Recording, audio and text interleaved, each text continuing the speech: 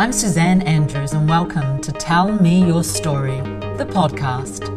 I believe people walk into and out of our lives for all the right reasons. Some are here to teach us lessons, others to guide us, and the most memorable ones, to inspire us. I've invited women I'm inspired by to share their story and empower you to manifest your own story, the one you were born to live. I want you to meet them. They have really good things to share. Joining me today in Hong Kong is editor and freelance writer Suzanne Harrison. Welcome, Suzanne. Thank you, Suzanne. Okay, I met Suzanne 12 months ago at a literary event and planned for her to speak at the next event, but COVID struck and the world changed, and just before she leaves Hong Kong, after 20 years of residency, she's agreed to chat with me, so I'm really delighted. Now let's start with you being a kid. Okay, yeah. Suzanne Harrison, did you read fairy tales or other books as a child, and what dreams did you have around growing up? Was there a whisper which kept saying, I will be? I did read fairy tales, but I suppose they were read to me, and then as soon as I could read, I moved on to more adventurous stories, and so that became my default. Although I do remember absolutely loving A Little Princess. Do you remember that book? Yes. And the mystery of the real father, and she actually was a princess, and that kind of twist at the end, I suppose. Okay. And I would read anything that I could get my hands on. And I suppose that was the beauty of not having the internet in those days. I was an outdoorsy kid, so we did spend a lot of time running around outside. And I had a lot of dreams, and I lived in a lot of dream world myself, to be honest, an imaginary world. Not that I wasn't sociable, but I could spend a lot of time being bored and be very happy. So yes, I had dreams. Nice. We didn't live a worldly young childhood. We were Western Australian kids, so we didn't really leave Western Australia. Went to Sydney once, so I wouldn't say I had huge dreams, but I knew there was something out there, and I definitely wanted to be a part of it. Okay, so there was nothing specific, but it was just like life's going to go in some dreamy direction. Yes, I wanted adventure, and I remember from a young age, I suppose 12, I always say that my life started when I was about 10, and I think that's because I started to see outside of myself. Your brain apparently does change at that age, and I stopped seeing my universe as the only universe. If you look at an 8-year-old, you can see that they only see themselves naturally. Yeah. But I remember at 10, everything opened up slightly. I made a new best friend who was much more sophisticated than I was, and she really blew my mind and introduced me to books, imaginary things, and she was a very imaginary kind of kid. And I think that sort of, it takes, like you said, people come into your life for a reason. Yeah. It took a few steps along the way to open my mind up to the wider world. Oh, very nice. Now, at the tender age of 10, did you think that you were going to be the author of The Colour of Thunder, your book that comes out next year, 1st of Feb 2021, which is the thrill-seeking, pacey stuff you like with the twists? Yes, exactly. I suppose that's the adventurous thing, is that I remember wanting to be a little bit naughty. And when I say naughty, I didn't want to get in real trouble, but I liked to sort of shock the boys a bit because they all thought that you were girly, and I wasn't particularly cutesy and girly. And I was definitely the more scrappy type that wanted to, I can't say the words here, but it was the 1970s in Australia, so yeah. Okay. The tougher you were. I wanted to be tough, I didn't want to be pushed around. And so I think, I definitely had a spirit about me, I suppose, but I was a tiny, skinny little thing. I don't think I really had much sway. I do remember writing stories because I ran into a girl I was in primary school with from the age of 5 in an ice cream store in Margaret River when I was about 35, and she recognised me and I recognised her immediately. Wow. And she said to me, she said to my then young son, I remember your mum wrote a story about a family of toothbrushes when we were in year 2 and how disappointed they were that they were all stuck together in this toothbrush holder. So I suppose I did That's what I love doing. Oh, that's it. I remember being 7 and loved doing that. So yeah. Have you ever thought about writing children's books? Like yes. Toothbrushes stuck together yes. and stuff. Okay. I do. I have. Oh, but yeah, I failed. Yeah. Okay. Oh well, there's always tomorrow. I've got one. Okay.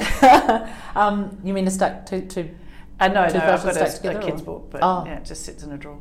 Oh. That you wrote? Yes. Oh. It's a picture book. Oh, yeah. Nice. When did you write it? The same time I wrote The Colour of Thunder. Oh. Yeah, and I did send it to a publisher in Australia, Allen and Unwin, and they did contact me and say they liked it, but at the final hour they decided not to go with it. So. Okay, and what's the title? The Fall and Rise of Eddie Frome. Oh. It's about a naughty boy, and it's basically me. Okay. Yeah. So were you a tomboy? I was very much. Tomboy. Yes. But you're very pretty. You must have been the prettiest tomboy. I don't in the think block. so. My mum used to cut her hair short. I think so everyone had headlights, and we looked like boys. Yeah. Oh, that's so cute. Okay, so way back then, who was important in your life? I guess that I'm targeting this podcast at women. Yeah. Who would you say was the most influential woman or women in your life, or was it your dad? I mean, I was talking to Lindsay Barty the other week, and her dad had a huge role in her life as well. I'm lucky. My mum's a real character. She wasn't your everyday kind of woman. It's a shame. She was born in the wrong generation. I think she could have done something amazing, but like a lot of women of her generation, she did what she thought was right and got married at 21 and had a couple of kids or a few kids, and stayed at home and was there for Dad to support him in his career. And she did her own thing for a little while there, but yeah, I don't know. I think their opportunities weren't there. So she basically enforced in us that we had to go forth and do something bigger and better than what she had. But she wasn't pushy. I wouldn't say that she, like if I said, I don't want to go to work today, she'd say, just don't. Just stay at home with me. She wasn't. I love that. She wasn't, I wouldn't say she was driven to push us to make money. It wasn't like that. It was more like, live your own life, you don't need a man. I mean, I don't think my mother ever said, have you ever known, and she might have said, have you met a nice guy, but I don't think she would ever, they never promoted the settling down and meeting a guy is the most important thing. I know that she would have thought it would have been nice, it's not that, but definitely she wanted us to live our own lives. She didn't even have to say it, it was just that I remember her blaring I Am Woman, Hear Me Roar by Helen Reddy in the car. Love that song. And she loved all those songs, and sometimes there'd be a tear in her eye, and I think that was a bitterness and a resentment there. And wow. My dad is a wonderful man, but the way sometimes they expected life to go their way, I would notice that it didn't suit my mother, and I'd stick up for her. And I could tell that she quite liked that. Do you have sisters? Or I've got an older brothers? sister. Yeah. Okay. And she was way naughtier than I was. Okay. As a teenager, which. Yeah, anyway, she too has got a very strong work ethic and has done ultimately what she set out to do, but got a long journey to get there. Okay. And I've got a younger brother. Nice. So, so it was your mum who was most I would say it's mum. Yeah, I mean, I Yeah. did grow up in there at a time where a lot of the women didn't work. Okay. Well, they did. They were domestic slaves, but they didn't have jobs, and so I wouldn't say I was surrounded by role models in a career sense. But you said that she didn't value, money and wealth, and she wasn't driven in that way. So isn't that the biggest gift that she gave you? I mean, isn't that just wonderful role modelling? Person, yeah. So thank you. And she was to fun your mum. and funny, and loved people and had friends, and so we were socialised. Very nice. Not everyone is can socialise or talk to everyone else. It's pretty scary for a lot of people. The biggest fear is public speaking, right? Yeah. So true. Yeah. So good on her. Okay, where was your happy place, Suzanne Harrison? The beach. Okay, I'm being West Australian. Australian. West Australian, very different people. Well, not really at all, but we like to joke about that. But the beach is my happy place. We grew up on boats and fishing and scurfing, we used to call it, which was kneeling on a surfboard behind a dinghy. And basically my brother's he was a junior championship surfer, and my dad scuba dived, and nice. So we were in the water the whole time. Okay. So I never feel quite right if I have to spend a long time landlocked. Okay.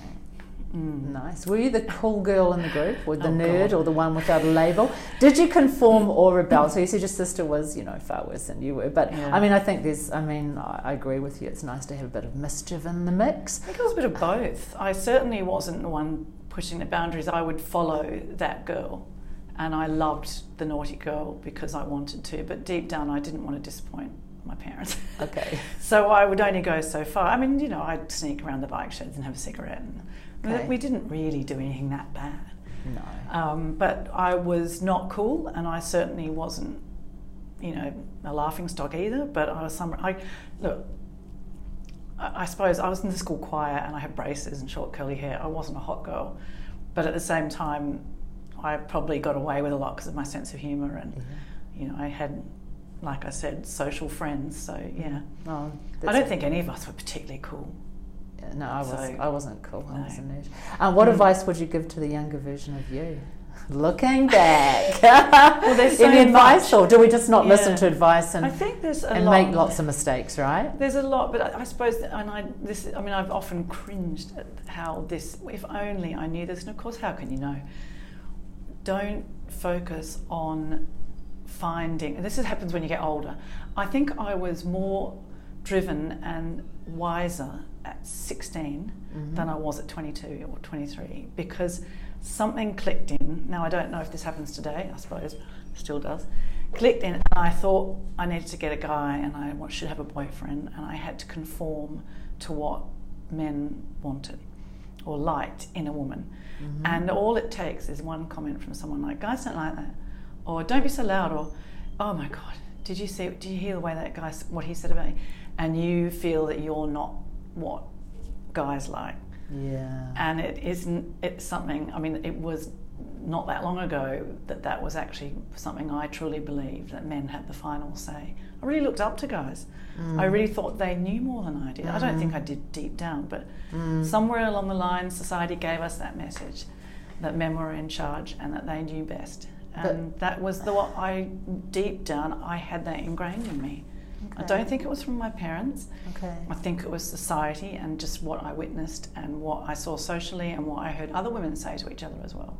And men say. There are some bad guys out there that I came across. So yeah. But it does take time. But it's the bravado, the charm, the fact that guys, they're men, They've got biceps and they've got deep voices and they've got hair or no hair. And we were conditioned. There's something very attractive about that. We were conditioned to play our role. I feel a bit sorry for them that they were playing their role as well. But some of them probably didn't have particularly nice upbringings either, and were not nice to women as a result, or young women.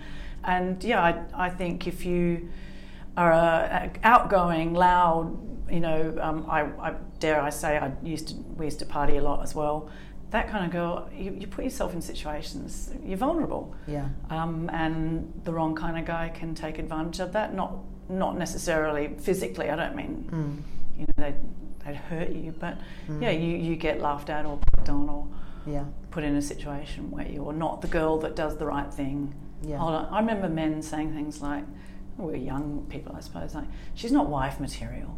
Oh, now, I remember thinking, shiz, I'm not wife material. Seriously? Well, I actually did hear that and take it on board. Now, that's the advice I would slap myself around the face, metaphorically speaking, if I ever heard that a girl thinks she had to evolve into that kind of woman. Okay, but do you think that today women feel too pressured to be the perfect woman? Do you think that now it's installed in them that they, we're not going to take that and and that men don't quite know how to read that, and perhaps some of the natural stuff doesn't happen because there's all this, I don't even know what to call it. It's like we're living the prescribed role as the perfect woman. My sister-in-law's a counsellor in New Zealand, and recently she that they spoke about her in stuff.co.nz. The title of the article was "The Myth and the Curse of Female Perfection." And basically, Jean Andrews said men are allowed to be glumpy and clumsy and have the dad bod, but underachieving women are rarely sympathetic figures in the media. They're typically portrayed as in need of improvement, as objects of ridicule, or simply not at all, replaced instead by a superwoman with an impressive career, wonderful partner, beautiful children, magazine-ready house, trim figure, immaculate skin, and scintillating conversation. And let's add in the eyelashes we were just talking about before, because we're into them. So women spent centuries fighting to have the same opportunities as men, but somewhere along the way, women can do anything has morphed into women must do everything. What's your take on that? It's a terrible message, isn't it? Because perfection is just an unattainable goal, and that wasn't an issue, perfection, when I grew up. Fitting into a mould of what men wanted or what society wanted was. Perfection somewhere came along, and I remember I'd long hit my 30s by the time that came along, and I'm mortified by it because I just find it really boring. I don't like perfect people. In fact, I'm happy if they are, but I'm certainly not drawn to them. And some of the most interesting women I've ever met are deeply flawed, and that's the way I like it. Same. I'd much prefer an interesting story or a character or someone that is the opposite of...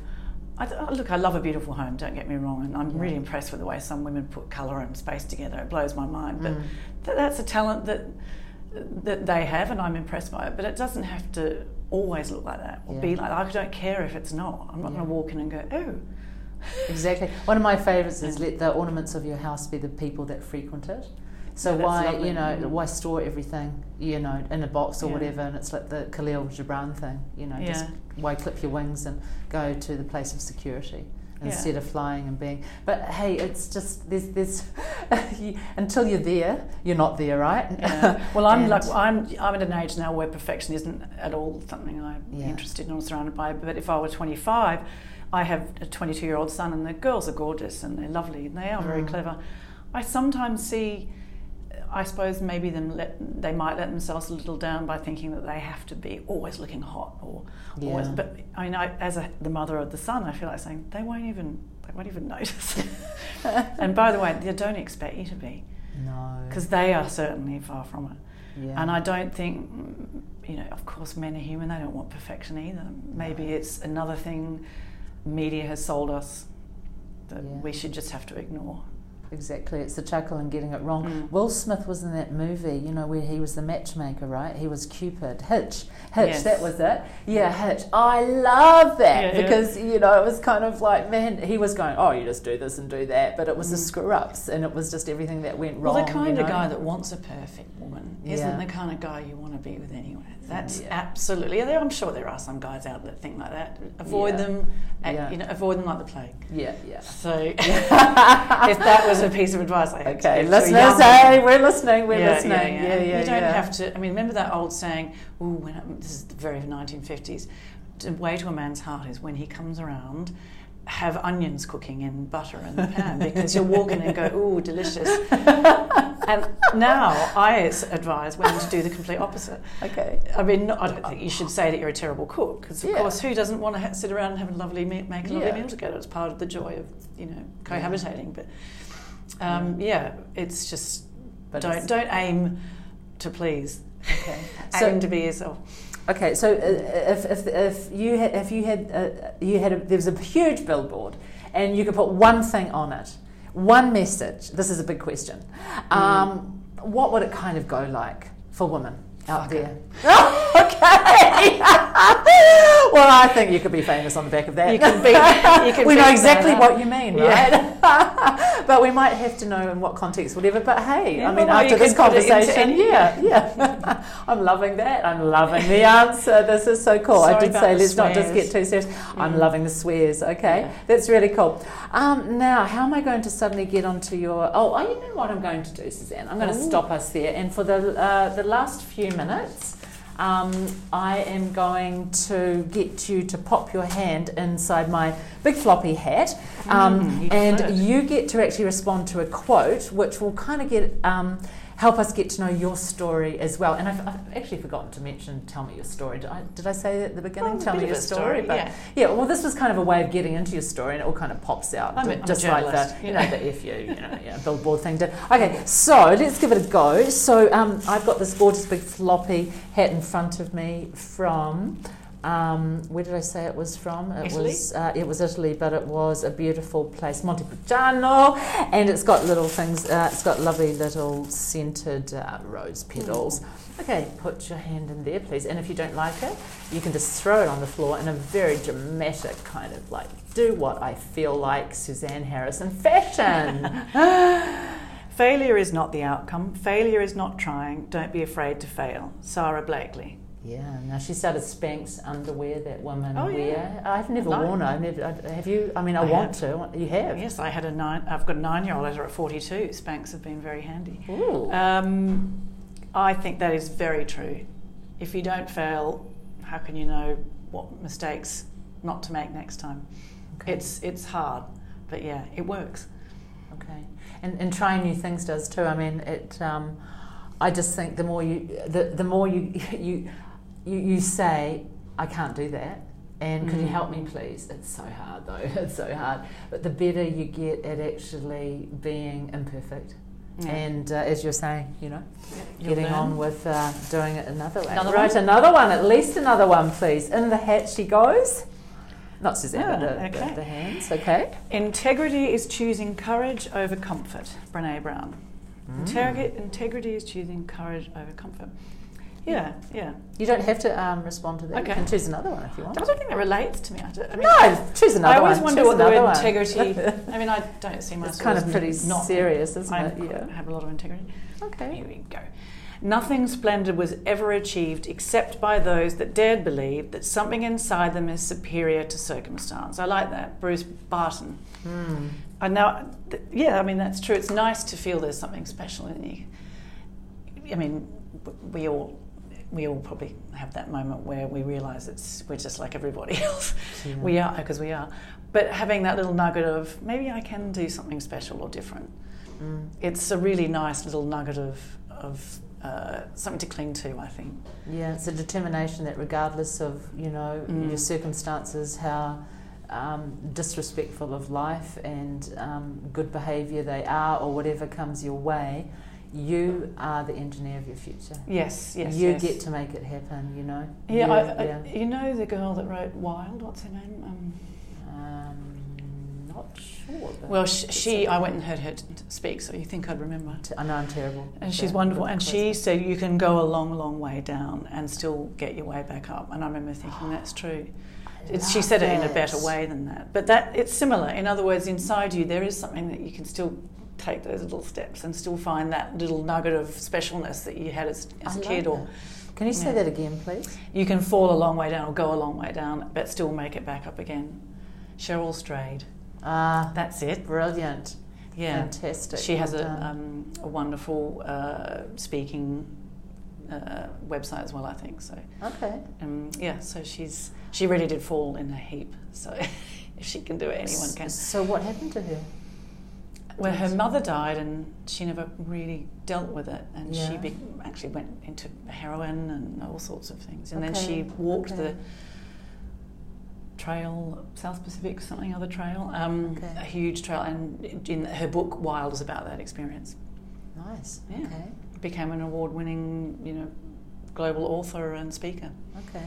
So I'm loving the fact that we should be imperfect and insecure, and just relish in the fact that we are imperfect, gorgeous women. All right, yes. Tim Ferriss, he's one of my favourite podcasters. He says, Suzanne, if you are insecure, guess what? The rest of the world is too.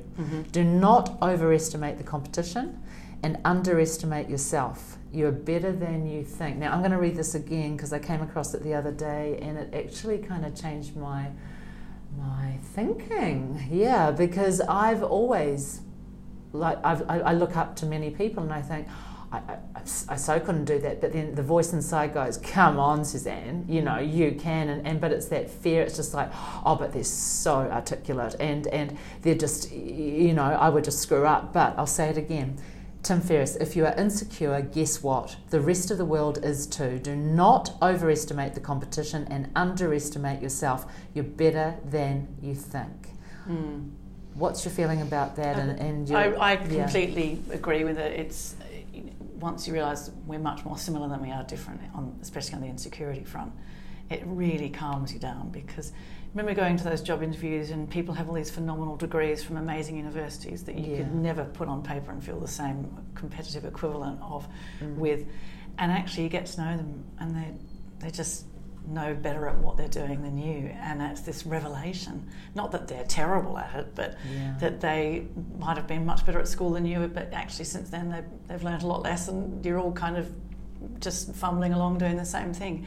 And the underestimation thing, I think a lot of women underestimate themselves. Totally. And this, God knows where that message comes from. I mean, I can think of a million places, but it's very easy to be underestimated too by other people if you present yourself with that underlying belief. And I remember I've gone into jobs or places or socials, anyway, whatever you call it, and I know everyone's underestimating me, and nothing drives me more forward than feeling like, I'll show you. So being underestimated sometimes can be a really good driving force to get you motivated. So yeah, I do agree. I do agree. All right, my dear. I'm going to have to wrap this up. Unfortunately, it's just starting to get a bit juicy and all of that stuff. It's just great. And look, I really I respect the fact that you've been authentic. That seems to be the in word at the moment, but you are oozing with authenticity. I really appreciate your honesty. It's been a delight to have you, and to all our listeners out there, female or male. Take on board what Suzanne said, what we've shared. Be vulnerable, keep on pushing through, and remember that, there's no one out there better than you, because it's about the trust you have in yourself. So, that sounds a bit corny, but it's true. All right, so over and out from Thank you. And after telling me your story, have a wonderful evening. Thank you to our listeners.